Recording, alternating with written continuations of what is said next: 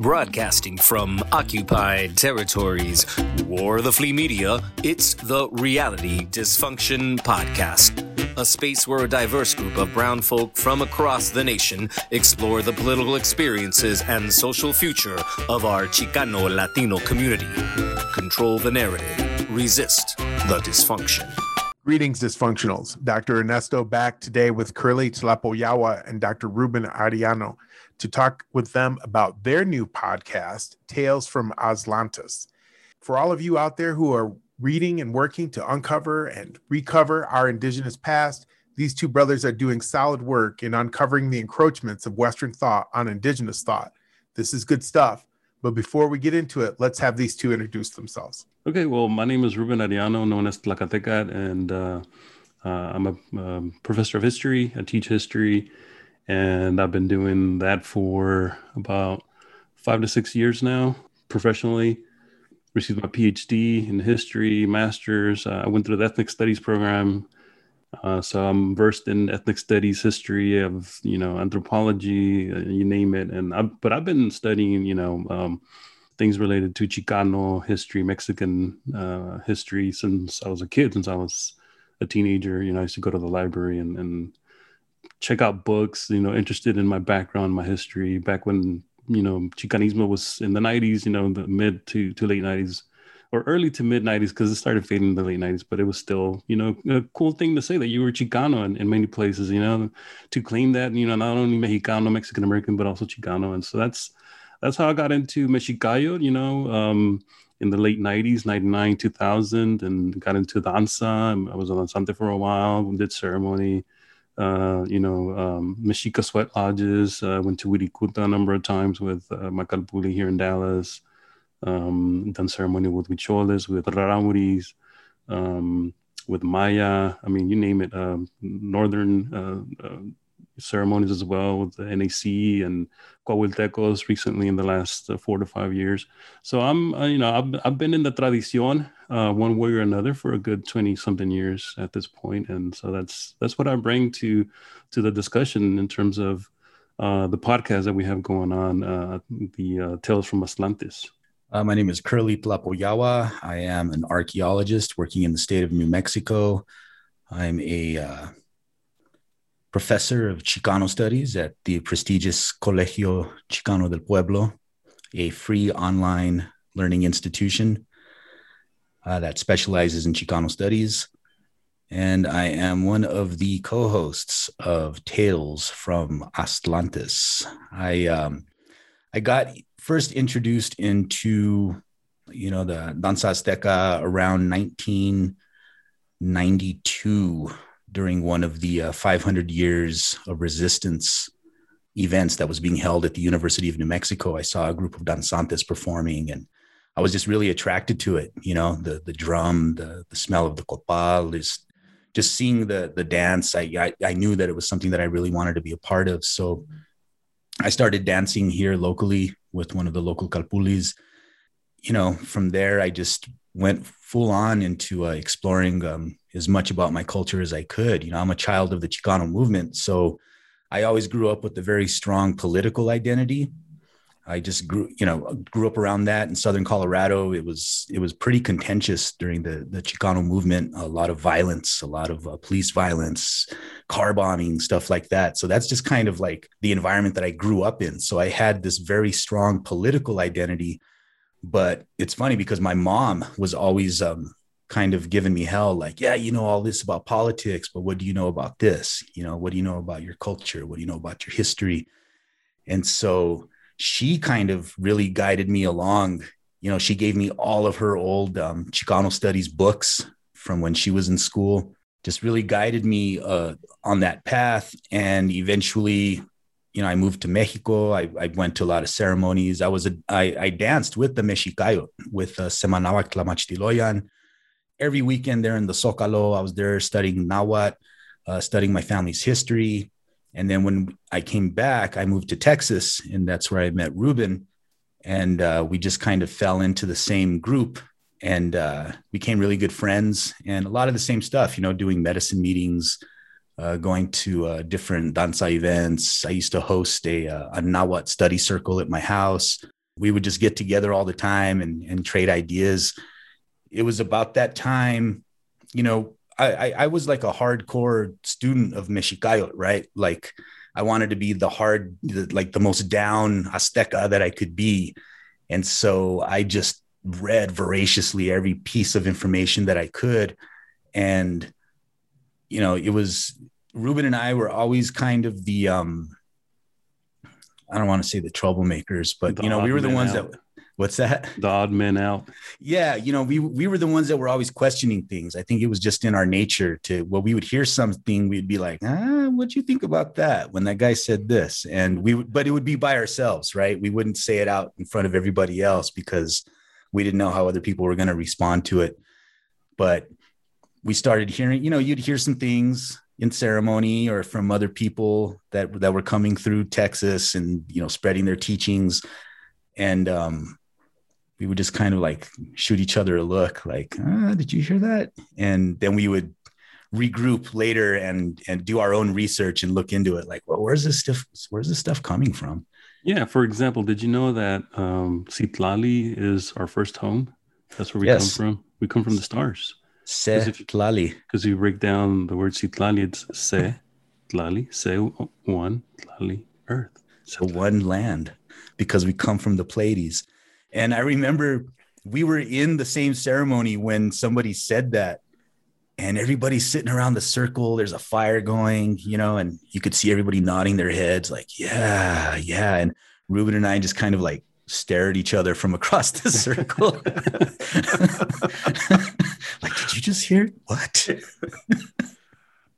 All right. Star Trek music. Yeah, that kind of set off our whole endeavor, which has culminated in this podcast where we're finally just kind of putting it all out there. I want to say at the risk, I don't know about the cyst, but at the risk of sounding like a total fanboy, really into the podcast, looking forward to the other episodes, Tales from Aztlantis. And so like, Kurly, I've been following your work for a while. This isn't the first time that you've been on the podcast. On the Reality Dysfunction. I really appreciate you coming back to talk about this. And Ruben, it's really nice to meet you. I've also been following the work that you're doing. And so, I've just been listening to this podcast over the last couple of days, really just kind of blown away by the way that you guys are approaching it. I mean, it's very factual. It's very matter of fact. I know before we started recording, you all had said something about how people are charging you with being sarcastic about your culture. I don't pick that up at all. It seems to me that there's really very little sarcasm. I think that might be actually the problem with a lot of people. It's like you said at the end of your first podcast, Kurly, the truth, it doesn't, it's like medicine. It doesn't always taste good, but it's good for you. I know where the information for this podcast comes from, but what was the sort of process that you all went through to arrive at this moment? Like, we need to do this. It's an idea that we'd been kicking around for a while, right? And then finally we were just like, we should do it. Like because we had talked about it before. And I'm a big fan of this one podcast that I listen to a lot that kind of inspired me to just finally sit down and write out a structure of like, okay, if we do it, this is how we should do it. And then we just talked one day and set a date and a time. We're like, let's just try it. And so I started a podcast with a colleague of mine when I was out in El Paso a couple of years ago, and it's unfortunate the distance, and we're both kind of busy. He's a professor of history as well, and we just couldn't keep it up. And we talked about keeping it up, and we just couldn't do it. So that's where I got my start. But before doing that podcast, I had been very intimidated by the whole idea of doing a podcast. I didn't know the first thing about, because to me it seemed like doing a radio show, but it's online. And as opposed to a radio show where, you tune in, you listen to it, and if you missed it, oh well. With this, it's like anyone can access it at any time, as long as it's up on the internet. Someone can download it and share it, and that can get a little intimidating if you're kind of old school like me and you're not really used to, I didn't grow up, wanting to be a radio host, so But I think this idea of sharing our knowledge is something that we've been talking about for a long time. And so we've done it over the years through various media. We started doing it. I mean, you could say that it really started back in the old Mexica Eagle Society discussion boards that we used to have back in the early aughts into the early teens. And then after that, you had other platforms. That's when, Facebook came around, and then Twitter. And so people started migrating to those spaces. And so we sort of migrated too. And then people started, getting into the whole blog thing. And so we decided to give it a shot there. And so that's where the idea for the Mexica.org, transitioning from the old Mexica Eagle Society type of website to a more blog focused website, came into, being. And so that's where we started to write and share our ideas, our thoughts, our ever evolving sort of notion of what it means to be a Mexica within Mexicayot, and what does it mean to be indigenous in terms of the indigeneity of one's person, and so that we've written about this stuff over the years, and we've kind of tossed around the idea of doing a podcast once we realized that people weren't really.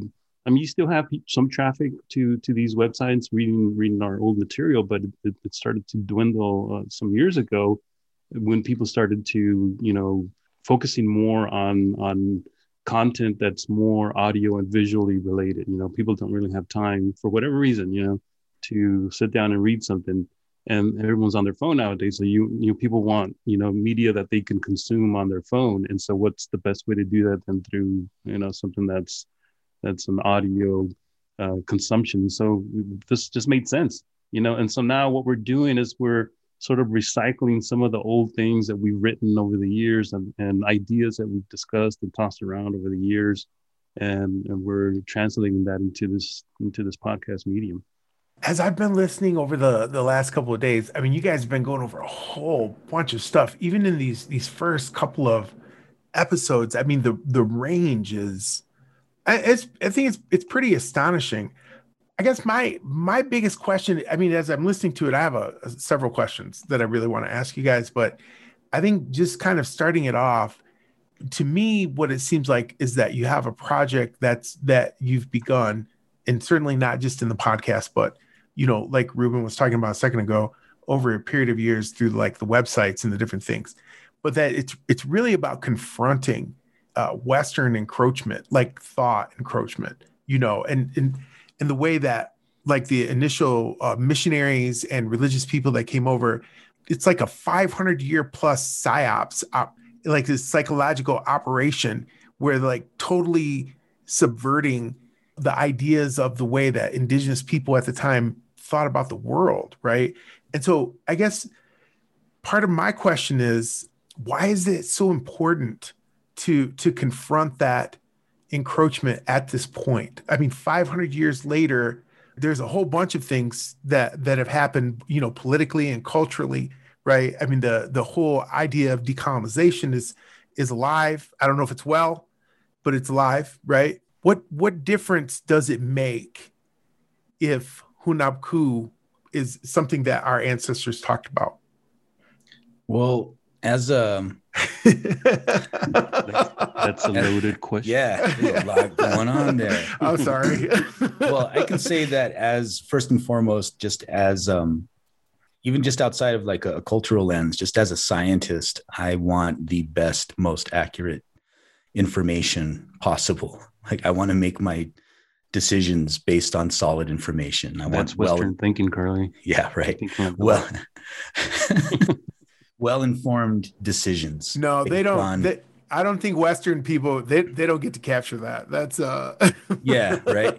But so I don't like to be I don't know what's a good word for it, like just embedded in dogma and just have this unchangeable position, right? Like, no, this is what I learned. And because that's what religious fundamentalists do. And I'm not a religious fundamentalist. So I want good information. And so my perspectives will change as you present better information to me, right? And that's not the sole domain of white people, like being able to change your perspective based on good information. And it's funny because I get attacked like that quite a bit, especially on Facebook. People will be like, well, you're as an archaeologist, you're supporting the white man's science, or, you're using books. Our ancestors didn't use books. And it's like, well, actually they did. They burned most of them. That's the problem, is we don't have the records. The book people. Yeah, the book people. And so for me, it's important because the truth matters. Facts matter. When you can distort history, you can control how people think. You control how people view themselves and view their position in history. And if people are being fed disinformation, deliberate disinformation, then they're being manipulated. And I don't like seeing my people be manipulated. And that's where it comes from for me. I feel a moral and ethical obligation to spread, information, the best information that I can. And, I make mistakes. So, you don't have to agree, or you don't just believe what I'm saying just because it's me saying it. Look into it. And here are the resources. We provide citations and resources, and we refer people to primary sources. Like, here, you don't have to agree with us, because it's not just coming from us. You could look at the actual, historical record, the archaeological record, and have the information to make form an educated opinion about these things. So to me, it's like an obligation, just carrying on from, the legacy that my mom left me of caring about my culture. 46 years later, I've got to maintain that. I can't just sit quiet while nonsense gets spread. I've always been that way. That's just like my nature. So I nobody likes me. No nonsense zone? Is that what it? That's what's happening right now. Cool story, bro. I think for me, I agree with most of what Kurly's saying there. I might have some disagreements here and there. We all do, and that's the point of one of the things that we bring to the podcast is that we don't necessarily agree on everything. I don't know if you've noticed, we don't make a big deal about it, but we do sort of bounce ideas back and forth. And for me, I think what's important here as well is this idea that people are being deceived into thinking that something is ancient when it really is not, right? And going back to this idea of wanting to get to the facts and wanting to know, the truth in scare quotes, right?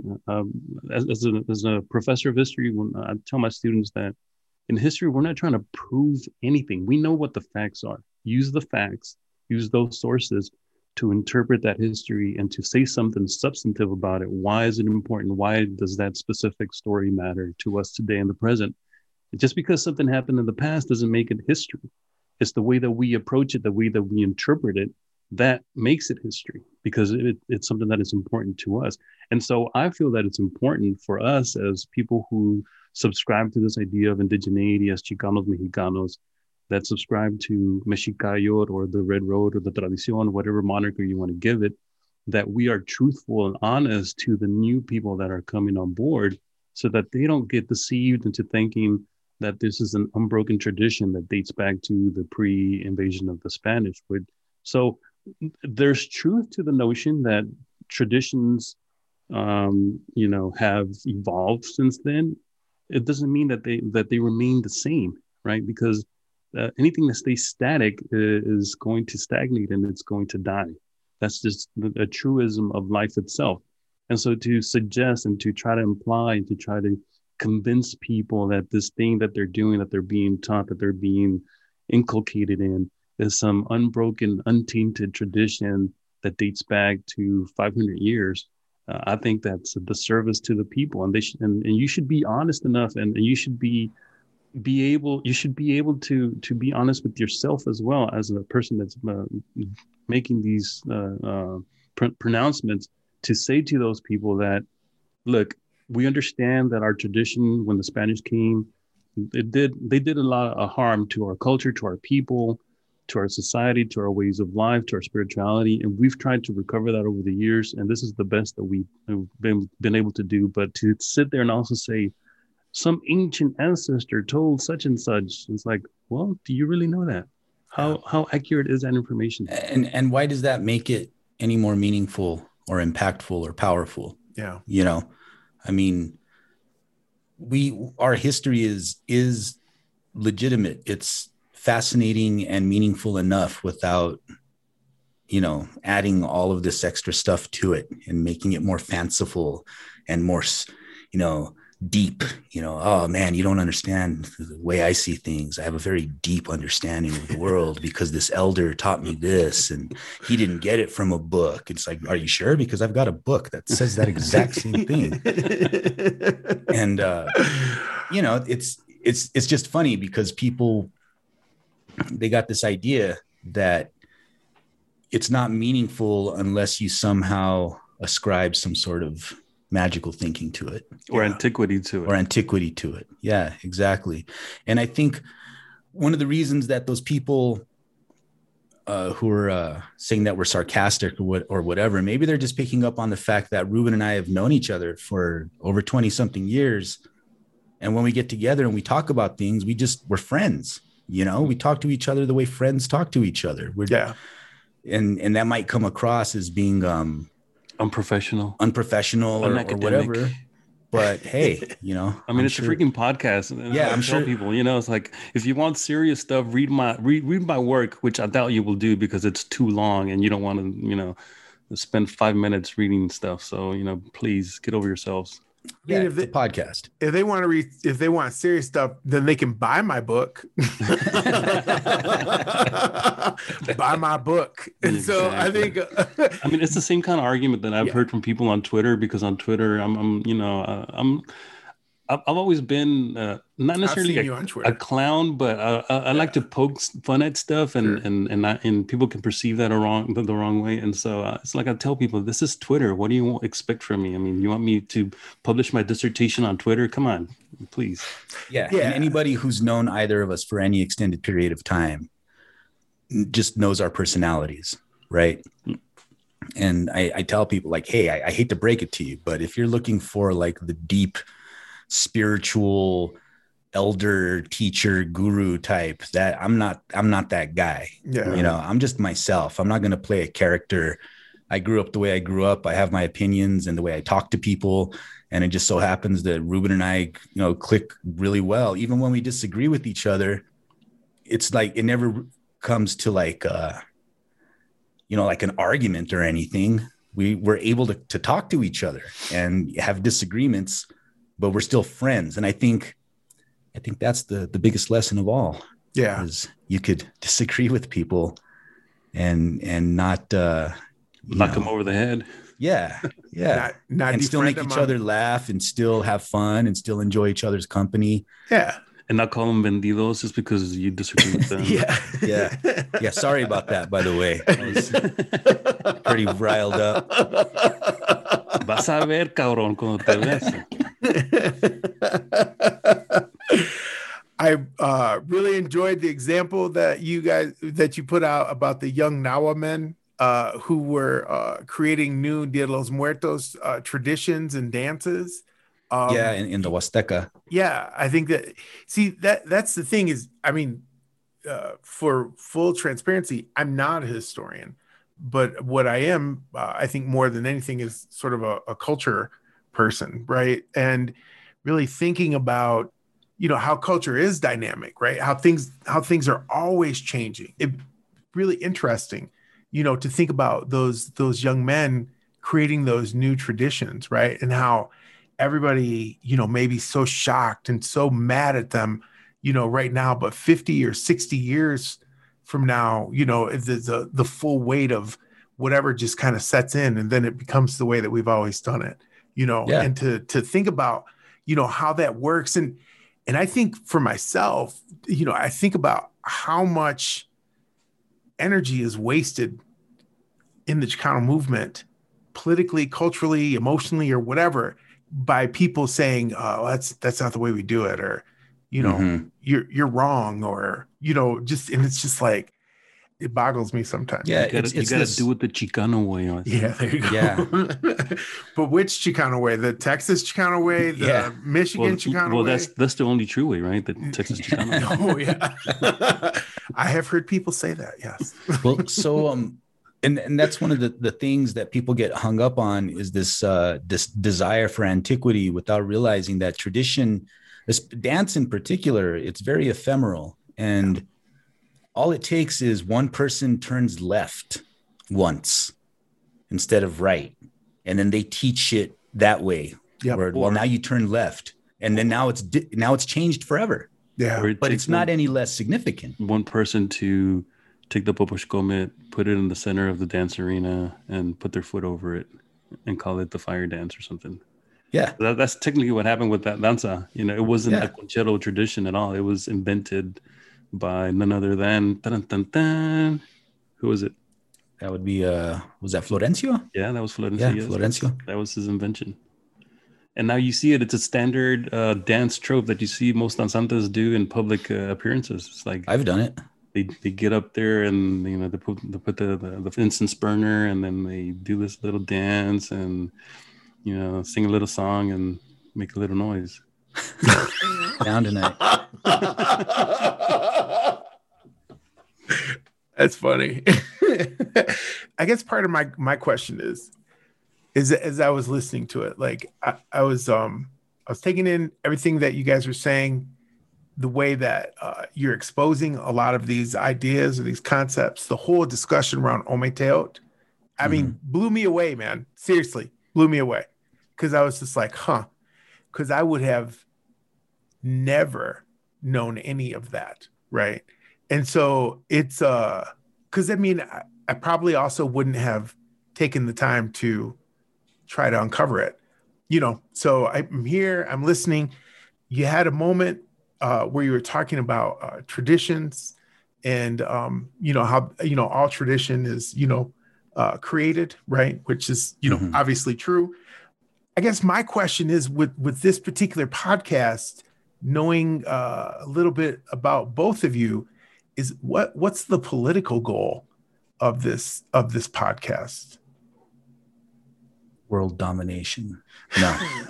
The same thing we do every night. Yeah, that's right. We do every day. You know what? It's just to uplift people's standards, really. Because look, if you're willing to accept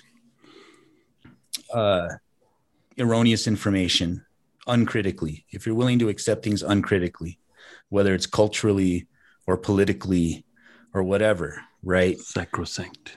Yeah. You can't question these things. So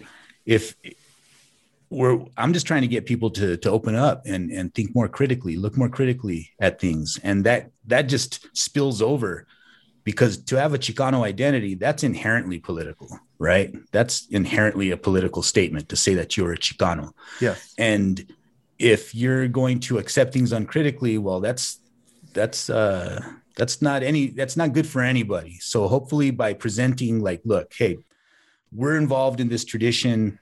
We are, reasonably educated people, and we've come to these conclusions, and we question things. And that's just going to spill over, as a political goal. I don't know if we have any specific political goal, but I would say that my personal goal is just to produce better informed Chicanos who are able to look at things critically and skeptically and have the ability to deconstruct things, whether it's in the political realm, the cultural realm, spiritual, whatever they want to do, just to be able to come at it from this perspective. Like, well, I don't have to believe this just because an elder says it, because like I'm often reminded, dumb people get old too, But Kurly, these are indigenous elders. Yeah. Right. Doesn't that make a difference? Yeah. I mean, that cracks me up because people think like, well, just this guy's a native speaker.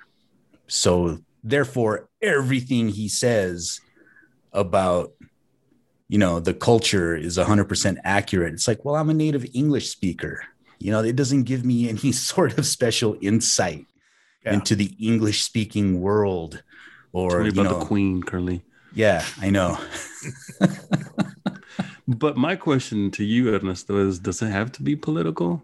I mean, why is there a need for our approach to wanting people to at least know the origin of the things that they subscribe to?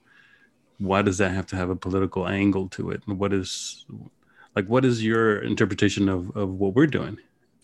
Well, for the first part of the question, I would say that everything that we do is inescapably political, particularly as the descendants of colonized indigenous people. I don't think that we really have or can undertake actions that don't have some sort of political consequence or ramification. But does that inherently make the thing that's being, or the act that's being done, just because there's a political consequence to that, does it make it inherently a political act? Before the consequence was applied to it.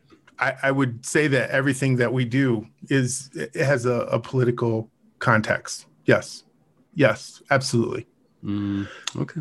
I mean, that's what I would argue. Right. That's how I would answer that question. Yeah.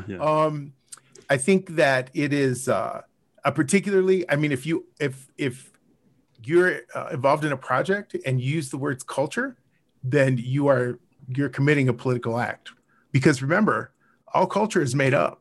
I mean, you guys said that in the podcast, right? I mean, if we're talking about breathing or we're talking about taking a crap, but even taking a crap, man, depends on which hand you wipe your butt with. You know what I'm saying? It is, because if you try to shake hands with the wrong hand in certain places, you got Lávate las manos, cabrón.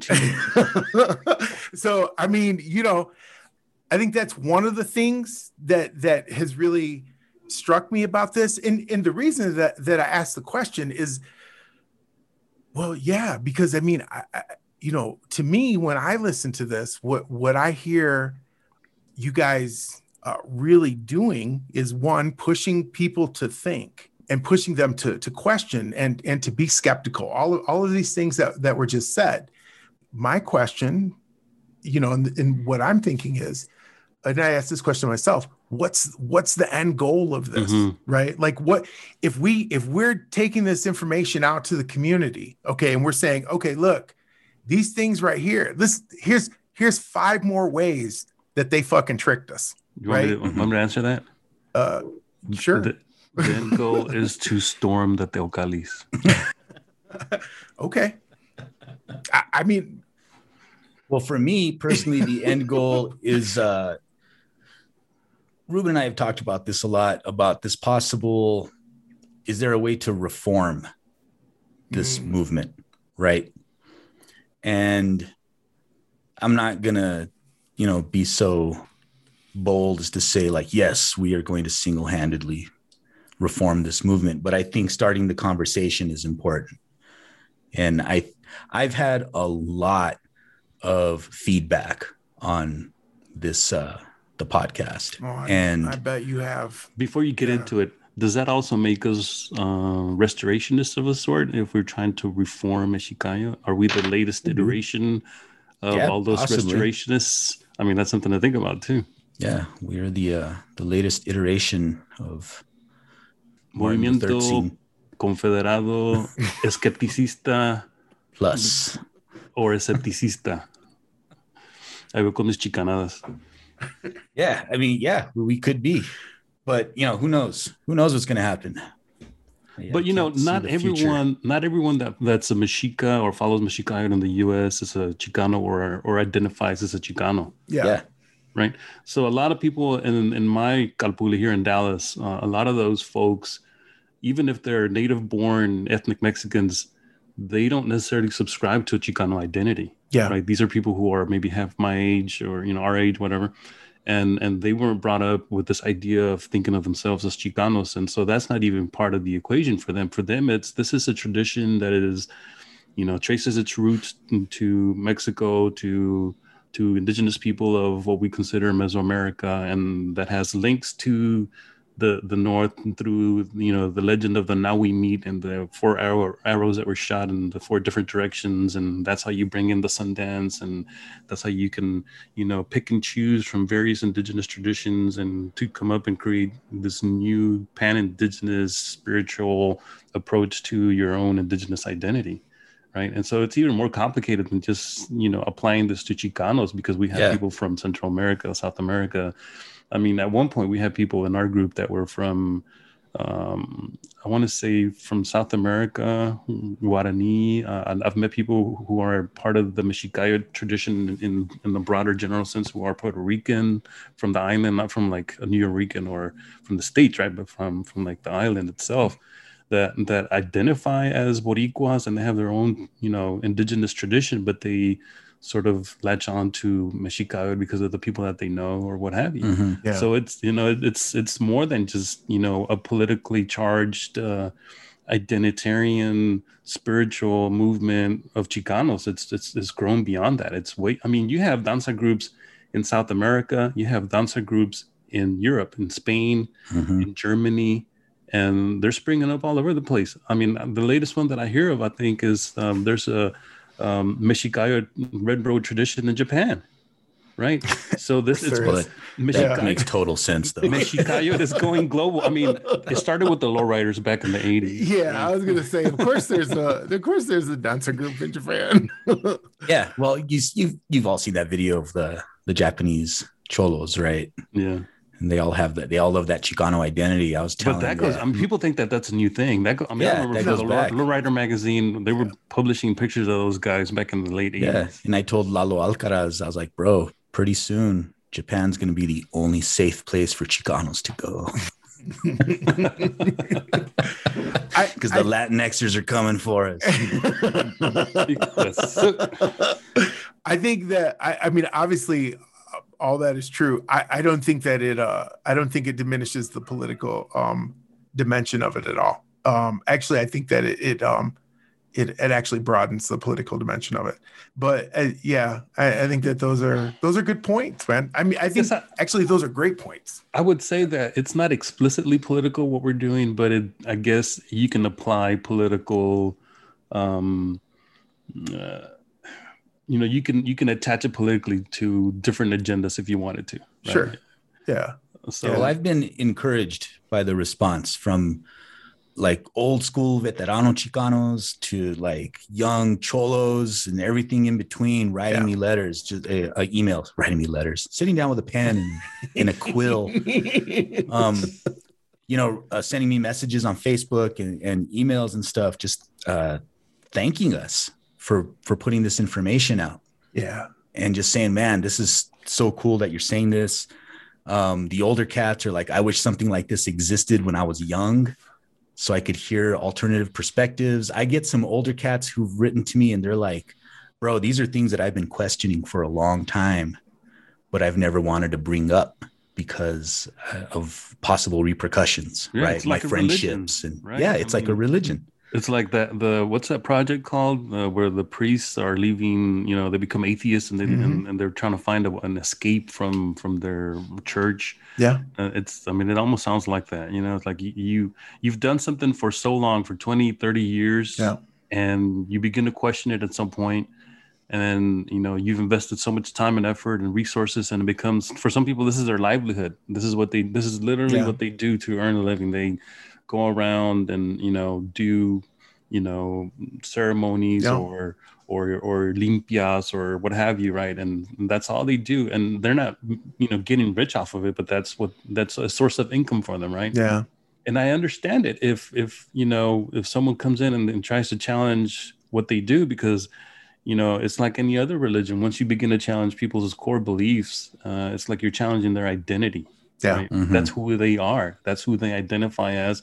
And for us as Chicano, Mexicanos, Mexicas, to be questioning, Mexica, even though, we've both, spent 20 something years, practicing it and engaging it to the fullest extent of our abilities, it's, even for us to do that, it's like, how dare you? You're criticizing our culture, you're criticizing people who identify as indigenous, and it's opening the door for others to come in that already don't like us, and to have some, you're giving other people ammunition to come against. Like, no, it's like, we're actually, I think it's in the reverse. I think we're empowering people to know the truth, so that when someone does come at them with facts, they can at least be aware of them, and they're not like blindsided by something that they've never heard of before.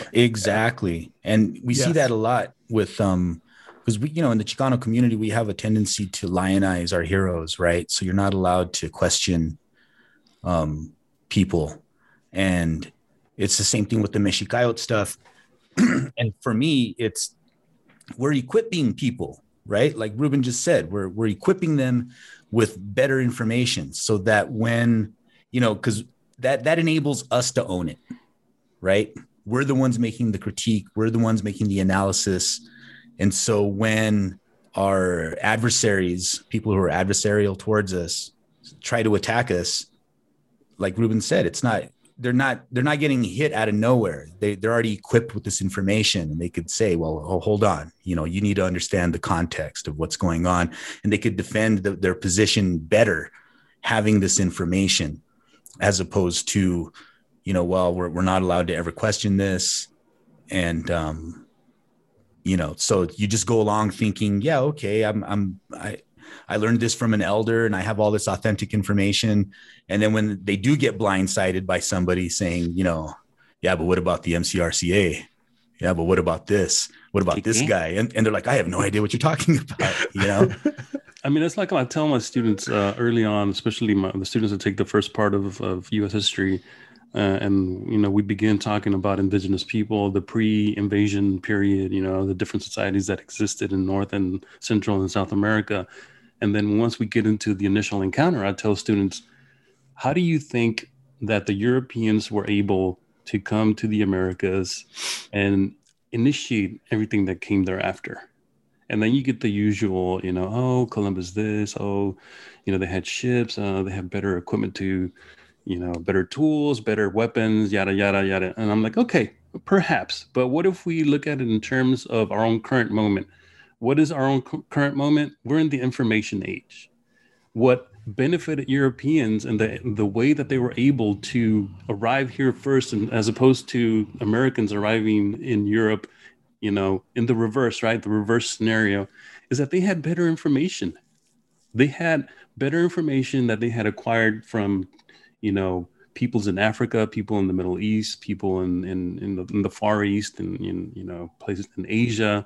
And so they were, when Europeans finally arrived at a moment where they were able to traverse the globe on a ship, they had better information in general, as opposed to our ancestors who had been isolated in these continents, and they only had a certain amount of information. They were getting to that place. They were approximating, the old world, if, to put it in those terms, but they were behind in information technology, etc. Right. So it wasn't so much that the Europeans were better at anything than our ancestors. They just happened to benefit from having more information at a specific moment in time. Yeah. And so if we don't have today the descendants of those people that suffered because of that lack of information, if we're going to continue that process of being uninformed or misinformed, then we're going to be just as bad as they were. And it happened to them because they didn't know. And if it happens to us, whatever happens to us, because it's going to be because we are willfully misinformed and uninformed, because we don't want to, venture out and seek other alternative versions to the things that we already consider to be gospel, right? Yeah. It's part of the same mentality that you have to question. I got this from one of the elders who responded to me personally about the podcast. He said, yeah, you have to question everything. And this is coming from someone who's also, been in the tradition for 40, 50 years. And he agrees to that. Yeah. That he might not agree with everything that we are saying, or maybe he doesn't know a lot of the stuff that we're, uncovering, but he agrees that we should question it at least. Yeah. I know when I left church, I decided I was never going to go back. It didn't matter what it looked like. And so, I mean, I've stuck with that And I feel what you guys are doing, like like all the way down. I feel it. I've seen these conversations happen. I've seen the finger pointing, the denunciation that comes along with it. The whole like spiritual thing. I mean, where like people are like, I just know because like the spirit tells me, and like this, old guy told me, and I'm like, wow, like I can't roll with that, not for 1 second. So, yeah. I mean, I feel what, I feel what you guys are doing. We're almost out of time. I just want to give you both one last opportunity to, say whatever it is that you want to about your podcast, where people can catch it at, anything like that. And I really appreciate both of you taking your time to come talk to me. Yeah, thanks for having us. Yeah, absolutely. You could catch it on any of the major podcatchers. I think it's iTunes, Spotify, Stitcher, all that stuff. I'm a little behind, but I've been trying to put them up on YouTube as well. Some people like to listen. It's funny. I've actually had quite a few people message me and ask me, like, how do you listen to a podcast? So you got to educate people on how to interact with the technology too. Well, just so you all know out there, if you have an Alexa in your house, you can tell Alexa to play Tales from Aztlantis. And it recognizes it? I haven't tried yours yet. I know it does mine, but mine is also on iTunes. So I think if it does mine, it should probably do yours too. Sometimes it takes Alexis a couple of times, but so you're putting out misinformation there, brother. I know, right? Now right. we've got some cool episodes that are coming up. There's one that's going to drop next week. We're not going to tell you what it is. You're just going to have to wait and find out. And we've got a lot more material. It's not just going to deal with necessarily, spirituality. It's going to also delve into things that are historical, and we're also going to bring it to more contemporary subjects that relate to Chicanismo in general and other adjacent topics. So, I like that word, adjacent topics. There you go. So it allows us to explore outside of strictly Mexicayot, because the cool thing about the Mexicayot stuff is the further you dig into it, you figure out that these guys really had an influence on just about every single aspect of Chicano identity. Yeah. You could find some connection to back in time to these original founders of the Mexicayot, whether you want to admit it or not, whether you know it or not, because I didn't know this stuff for the longest time. And, when you start learning it, I always say, I don't want to compare myself to Malcolm X, but I can imagine how he felt when he realized that the Nation of Islam was like a bunch of horse shit, and just this feeling of betrayal and dejection and like, oh man, what have I been doing?